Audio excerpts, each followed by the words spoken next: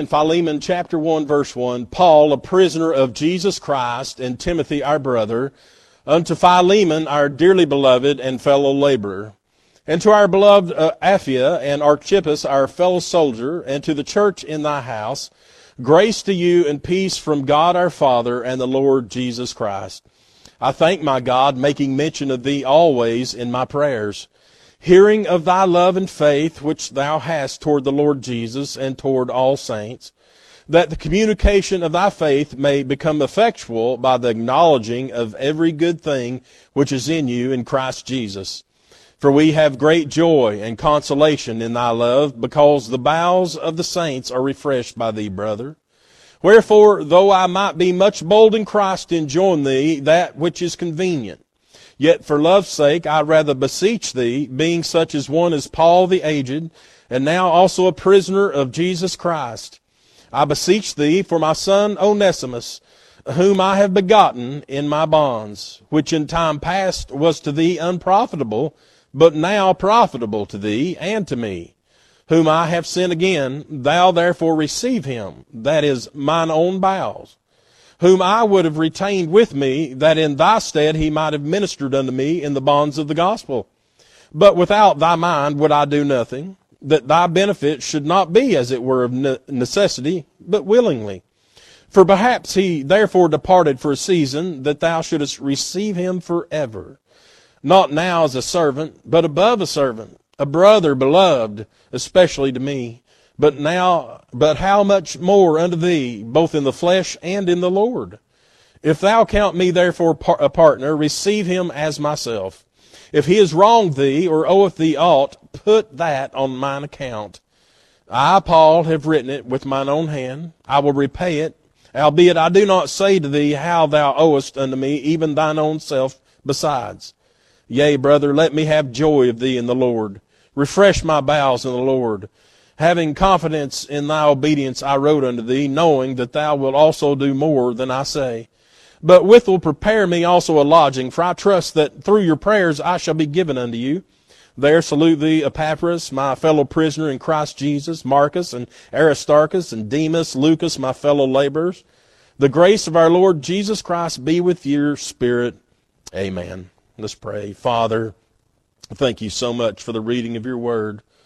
God, thank you for the good singing, the testifying, God, this good spirit that you have here with us today. God, we thank you for it. But Lord, we're asking for you now to help me be able to preach.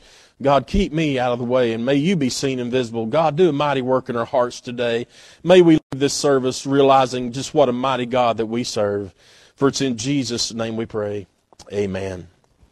Amen. Well, as I mentioned, this small book of the Bible, but very large dealing here of things that God has given us. The human penman, of course, being the Apostle Paul, being divinely inspired by God through the Holy Spirit, penned these words down to his friend here, as the book is named after him, Philemon.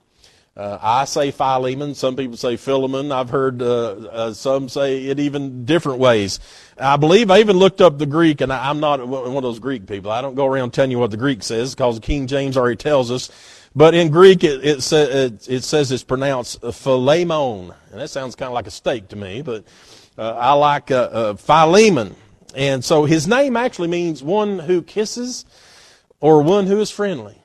And so I'm glad of that this morning, that Paul has a friend like this. But Philemon, by all indications, was a friend of Paul's. He was a fellow laborer in Christ. He obviously is a Christian, and he's probably well off. He has servants and that he's able to have there. He has a church in his own home, and Archippus is mentioned being there. So he lived in Colossae, as far as we can tell. Now, Paul, according to the way it reads, Paul is in prison at the time. Probably a prison in Rome, and he makes mention of being a prisoner of Jesus Christ as well, and I know that he was glad of that. There's a very special reason Paul is writing this letter, and that's what we're looking at this morning. Paul spends those first 9 verses greeting Philemon and exhorting him. Then in verse 10, he brings up the reason for the letter. Now, I do like how Paul introduced this letter, and you know, we don't write letters much anymore. We seem to text or email.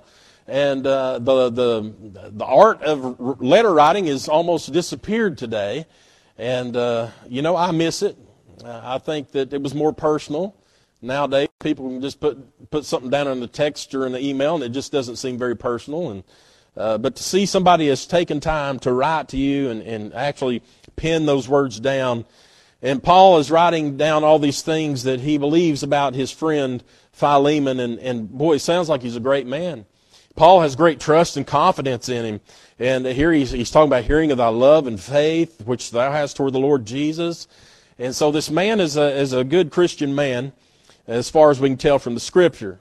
But then in verse 10, Paul cuts to the chase of what he's wanting to get through here. He said in verse 10, I beseech thee for my son Onesimus, whom I have begotten in my bonds. Now, we know, of course, nowhere in the Bible does it show us that Paul was married or had children of his own, but we know he often called these men that he mentored in the ministry as sons.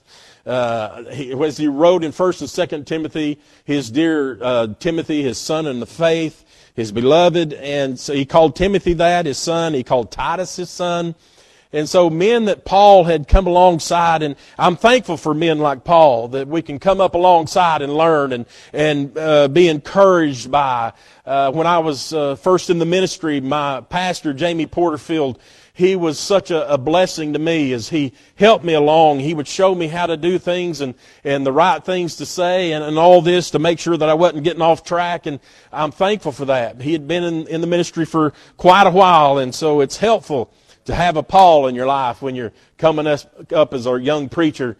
A lot of these preacher boys just sit on the pews of the church, and they never get up and preach, and just hoping one day that they're going to get the opportunity to get behind the pulpit of that church that has a couple of thousand people in it, and likely they never will. What you got to do is just get out and start preaching. I preached to the cows when I first started. I sat on the fence post out over the field, and I preached to the cows. When I drive into work, I preach to people in cars going down the interstate. I was preaching hard too. But you'll take the opportunities God gives you. I never had to go beat a door down to get an invitation to pastor or preach. They came to me. God would open that door. And so this son Onesimus, this is one Paul has mentored, and he has brought him up in the faith. And for whatever reason, he's there with Paul at the prison. I don't believe he's a prisoner. But Paul was allowed from time to time to have people come in and to help him out and to stay with him. He would have guests and helpers, and that's most likely what Onesimus is doing there at Paul's prison. And verse 11 says, which in time past was to thee unprofitable, but now profitable to thee and to me. Now, I mentioned here not too long ago about the importance of names. And I told you what my name meant, and Brother Jim won't let me forget about it. My name means the cow sheds. Is what that means. So, but in that day, these names were important. Onesimus was an important name, and his name actually means profitable, is what his name defines himself as. And so when somebody would look at this man, and his name was Onesimus, they said, well, he's a profitable guy. He's someone that would be good to have around. But this Onesimus was not at the time. And so he's been unprofitable, according to Paul, when he's writing there to Philemon. He says he was to thee unprofitable, but now profitable to thee and to me. Onesimus once was a slave that was owned by Philemon. And for whatever reason, he had escaped, he'd ran away, whatever it was. And he had obviously taken something. We don't know what it was. It could have been money. Most likely was. But he had taken from his master and had ran away. And sometime after running away, he meets up with the Apostle Paul. He may have known Paul from the times that he'd been there in the home of his master, and maybe he sought him out. I don't know.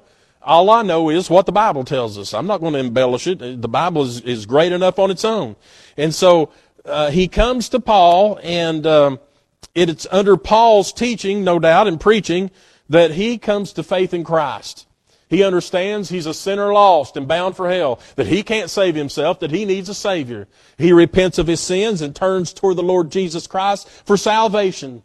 That's the way we're all saved, by the way. If you got saved some other way, you didn't get saved. That's the way you get saved, is to realize and know that you're a lost sinner. And that Jesus, you got to believe in the plan of salvation, that Jesus came here, died on the cross, and He was buried, and He rose again in 3 days. Just like Scott sung about in that song. He rose again in 3 days. If you can believe the finished work of Christ on the cross, and believe that He is your Savior, friends, that's all we got to do. The Bible says, call upon the name of the Lord, and thou shalt be saved. So we're all saved the same way, and no doubt here Onesimus was saved the same exact way. Verse 12 says, whom I have sent again. Thou therefore receive him, that is, mine own bowels. Philemon had every legal right to do whatever he wanted with this slave. Paul could have sent him back in chains. He could have sent him back with some guards and said, send him to his master, and he can do whatever he wants to him. The Romans had no problem with the masters. Go ahead and just kill the slave. For taking money or whatever it was. They might have branded them in the face or any kind of punishment that he saw fit they could do. There were over 60 million slaves in the Roman Empire during that time period. They were always afraid that the slaves might rise up and go against everything, and it'd be chaos. And so anytime there was a chance to prove a point to the slaves, they would take it. And so Philemon had every right, if he wanted to go ahead and punish Onesimus.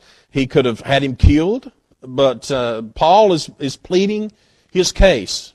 He's making this case for Philemon to have mercy on Onesimus. That word that he says there, he says, mine own bowels, that little phrase, bowels, we usually don't see that word used in the same way the Bible uses it. When the Bible uses it, it's typically referring to someone's heart or their inner being, the affection and tenderness when you see that word bowels being used. And so it's not talking about Pepto-Bismol here. Paul wants him to know just how important this man is to him. He wants to kind of shine the light on him so that his master understands this is not a small matter Paul's asking here. It's a great matter. Verse 13, whom I would have retained with me, that in thy stead he might have ministered unto me in the bonds of the gospel. So Paul, he's wanting Philemon to see that Onesimus would be very profitable for him to keep there himself. Instead of being your slave, I'd like him to be my slave, but not in bonds like that, but in the gospel. I want him to go along with me and teach and preach and tell people about Jesus and help out in the ministry. I'd love to do that. But I want you first. I want your will to be done first because he belongs to you. And so a greater good could be done if Philemon will forgive this man and take him back in. And Paul knows that. Verse 14, he says, but without thy mind would I do nothing, that thy benefit should not be, as it were, of necessity, but willingly. So Paul doesn't really want Philemon to just do this because he asked him to. He wants him to do it because he wants to. He wants to willingly accept this man back in, forgive this man, and take care of him. And but for all intents and purposes, just because Paul asked, he probably should have done it anyway. I mean, we're talking the Apostle Paul here. Why would you not want to do whatever Paul asked you to do? You know what a great man in the faith he was, and no doubt he's been sitting under his preaching and teaching for quite some time. And so, just out of respect for Paul, he probably should have just accepted him. But Paul wants him to do it out of his own willingness, and that's always best when you're willing to do something. I don't like people to force something on me. I want to be willing to accept it. And so if you want me to accept something, come to me and lay out the case and let me decide on my own. Don't say, you're going to accept this. I don't take to that very well. And so Paul don't want that to happen. He wants his friend Philemon to be willing to take this man back in. Verse 15, for perhaps he therefore departed for a season, that thou shouldest receive him forever, not now as a servant, but above a servant, a brother beloved, especially to me, but how much more unto thee, both in the flesh and in the Lord. Now, Paul makes even a bolder request here. He not only wants this man to take this slave back He wants him to forgive him, wipe the slate clean. Not only that, but to no longer be a slave. He wants him to be a family member. He wants him to take him in like his own son or his own brother, an own family member, an own heir is what he wants. No longer a servant, but a brother. That means that he would have every right the family has. He's not going to stay out there in the slave quarters and take commands and do, what has to be done, but he's going to be treated like a family member. Verse 17, if thou count me therefore a partner, receive him as myself. Well, Paul here is using, his friendship with this man, wanting him to understand that this is very important to me. He says, if thou count me therefore a partner, receive him as myself. And so Paul not only wants him to forgive him, to no longer be a slave, to be a family member, but to treat him like he would Paul. In other words, he's saying, Philemon, I want you to treat this slave that ran away, that stole from you, I want you to treat him like you would treat me. And so he knows that's asking a big thing there. Verse 18, if he has wronged thee or oweth thee aught, put that on mine account. I, Paul, have written it with mine own hand. I will repay it. Albeit I do not say to thee how thou oughtest unto me, even thine own self besides. And so now we get to the heart of the message of the book of Philemon. If you miss this part right here, you've missed the entire thing. You might as well have not even come this morning if you miss this part. Look at verse 18 again. If he hath wronged thee, or oweth thee aught, put that on mine account. Look, the book of Philemon is really not just about a slave. That's not the whole run of it. The whole book is centered around and upon God's wonderful grace, His mercy, His forgiveness, and His love. That's what the whole book is centered around.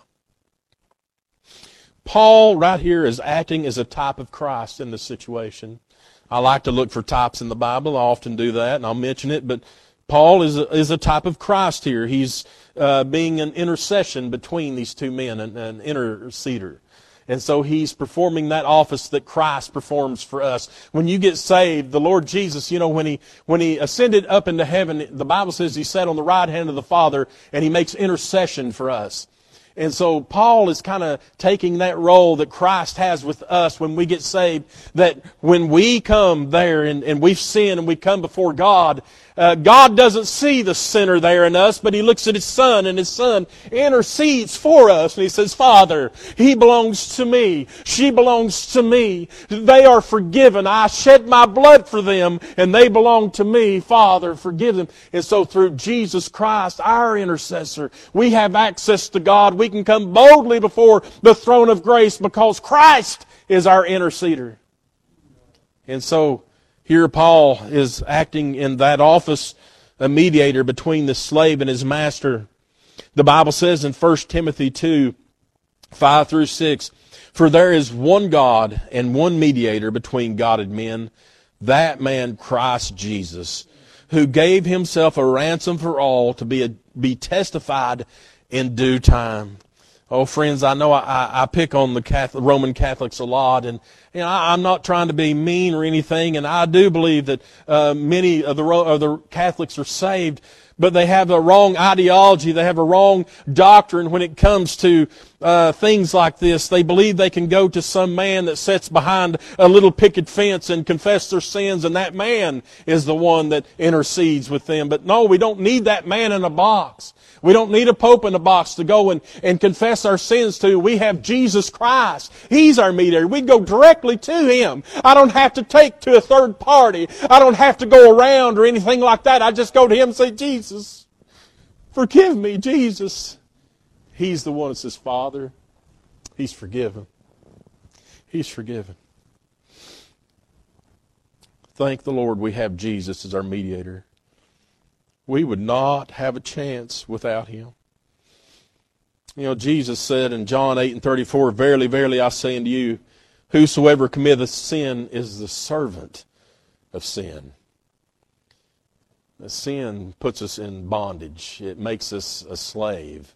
We're a slave to our sin, and especially that sin that so easily besets us. We become a slave to it. And it's constantly nagging at us. And the Lord here says that whosoever committeth sin is a servant of sin. We don't want to serve sin. And if you've been saved today, you no longer have to serve sin. We become new creatures in Christ, the Bible says. That old man that wants to battle with us, we've got to just punch him right in the face and say, no, not today. Not today. The Bible also says in Romans 3:23, for all have sinned and come short of the glory of God. That means, my friend, before you were saved, you were an Onesimus. You were unprofitable. You were just as like him, a runaway, thieving, lying, sinning creature. If you have not been saved today, we had no rights before we got saved. We were slaves, bondage. We were not heirs. We were not brothers or sisters in Christ before we got saved. I'm very, you know how I like to call our church family, I call you brother this or sister that. It's because we all belong to the same family, the family of the Lord Jesus. Now, I don't say that to people I meet that I don't know if they're a Christian or not. I don't call them a brother or sister because I don't know if they are. If they're not saved, they're not. And so they can be our friend, I guess, but they're not a brother or sister unless we're saved. And so may I say to you this morning, if you still have not been saved, you are still a slave. You're still an Onesimus. Not only are you a slave to sin, but you're also stealing the praise and sacrifice of the Lord Jesus Christ, who came here and shed his blood for you. You're trampling and spitting upon the blood of Jesus. As long as you're putting off salvation, as long as you're denying Christ and his finished work on the cross, friends, you're stealing his praise and his glory. By all rights, Onesimus should have been chained up, sent back to his master, made to repay what he'd stolen, and he probably branded. By all rights, we also should have been branded a sinner. We should have been in chains. There's not a one under the sound of my voice today that doesn't deserve to be in hell with our back broke. But the day that we realized we were lost, the day the Holy Spirit came and convicted our heart that we needed a Savior, friends, that day that we accepted the Lord Jesus Christ as our Savior, we received him. The Bible says to receive him. Why? Because he has a gift for us. The Bible calls it the free gift of salvation. He's simply holding it out to us to say, here it is. For God so loved the world that he gave his only begotten Son, that whosoever believeth in him should not perish but have everlasting life. And so he gives us the gift of salvation. He says, here it is, sinner. Take it from me. It's yours. All we have to do is believing in Christ, repenting of our sins, and turning to Jesus and say, yes, I take the gift. It's mine. It's mine forever. He doesn't come back and say, nope, you sinned again. It doesn't work that way. A gift is something you give someone. You don't expect payment for it. You don't expect it back. It's theirs forever. If you got something for Christmas this year, did somebody come back to you the next day and say, hey, you know that gift I gave you yesterday? I want it back. We don't do that. And God doesn't do that either. These that believe that you can be saved and lost, again and re-saved and lost again every time you sin. There's some believe today that if you sin without immediately repenting of it, that you're lost again. Friends, if God is big enough to save us, he's big enough to keep us. And so there's none of us today that deserved anything else. But by faith, we trusted Christ as our Savior. And suddenly we went from being a slave, condemned, and facing punishment. We went from that to being an heir, a joint heir with Christ. We have all the same things that Christ has waiting in store for us. Eyes not seen, ears not heard, those things which he's prepared for us. Friends, one day we're going to see these things. I can't even imagine. My mind is too tiny, too small to even imagine the things that God has got us up there prepared for us. We spend so much time down here worrying over things and fretting, and do we have the best of this and best of that? Do I have what my neighbor's got and all that stuff? It means nothing. One of these days, all that stuff's going to just burn. That stuff's going to be rusted, and moths are going to eat it up. But we need to store up ourselves treasures in heaven, the Bible says. Forget all this nonsense down here. It's not important. So the day that we were convicted, we placed our faith in Christ, is the day that we become profitable. No longer unprofitable. Listen to what Paul wrote to the church at Galatia. Galatians 4, 3 through 7. He says, even so we, when we were children, were in bondage under the elements of the world. But when the fullness of the time was come, God sent forth His Son, made of a woman, made under the law, to redeem them that were under the law, that we might receive the adoption of sons. And because you are sons, God has sent forth the Spirit of His Son into your hearts, crying, Abba, Father.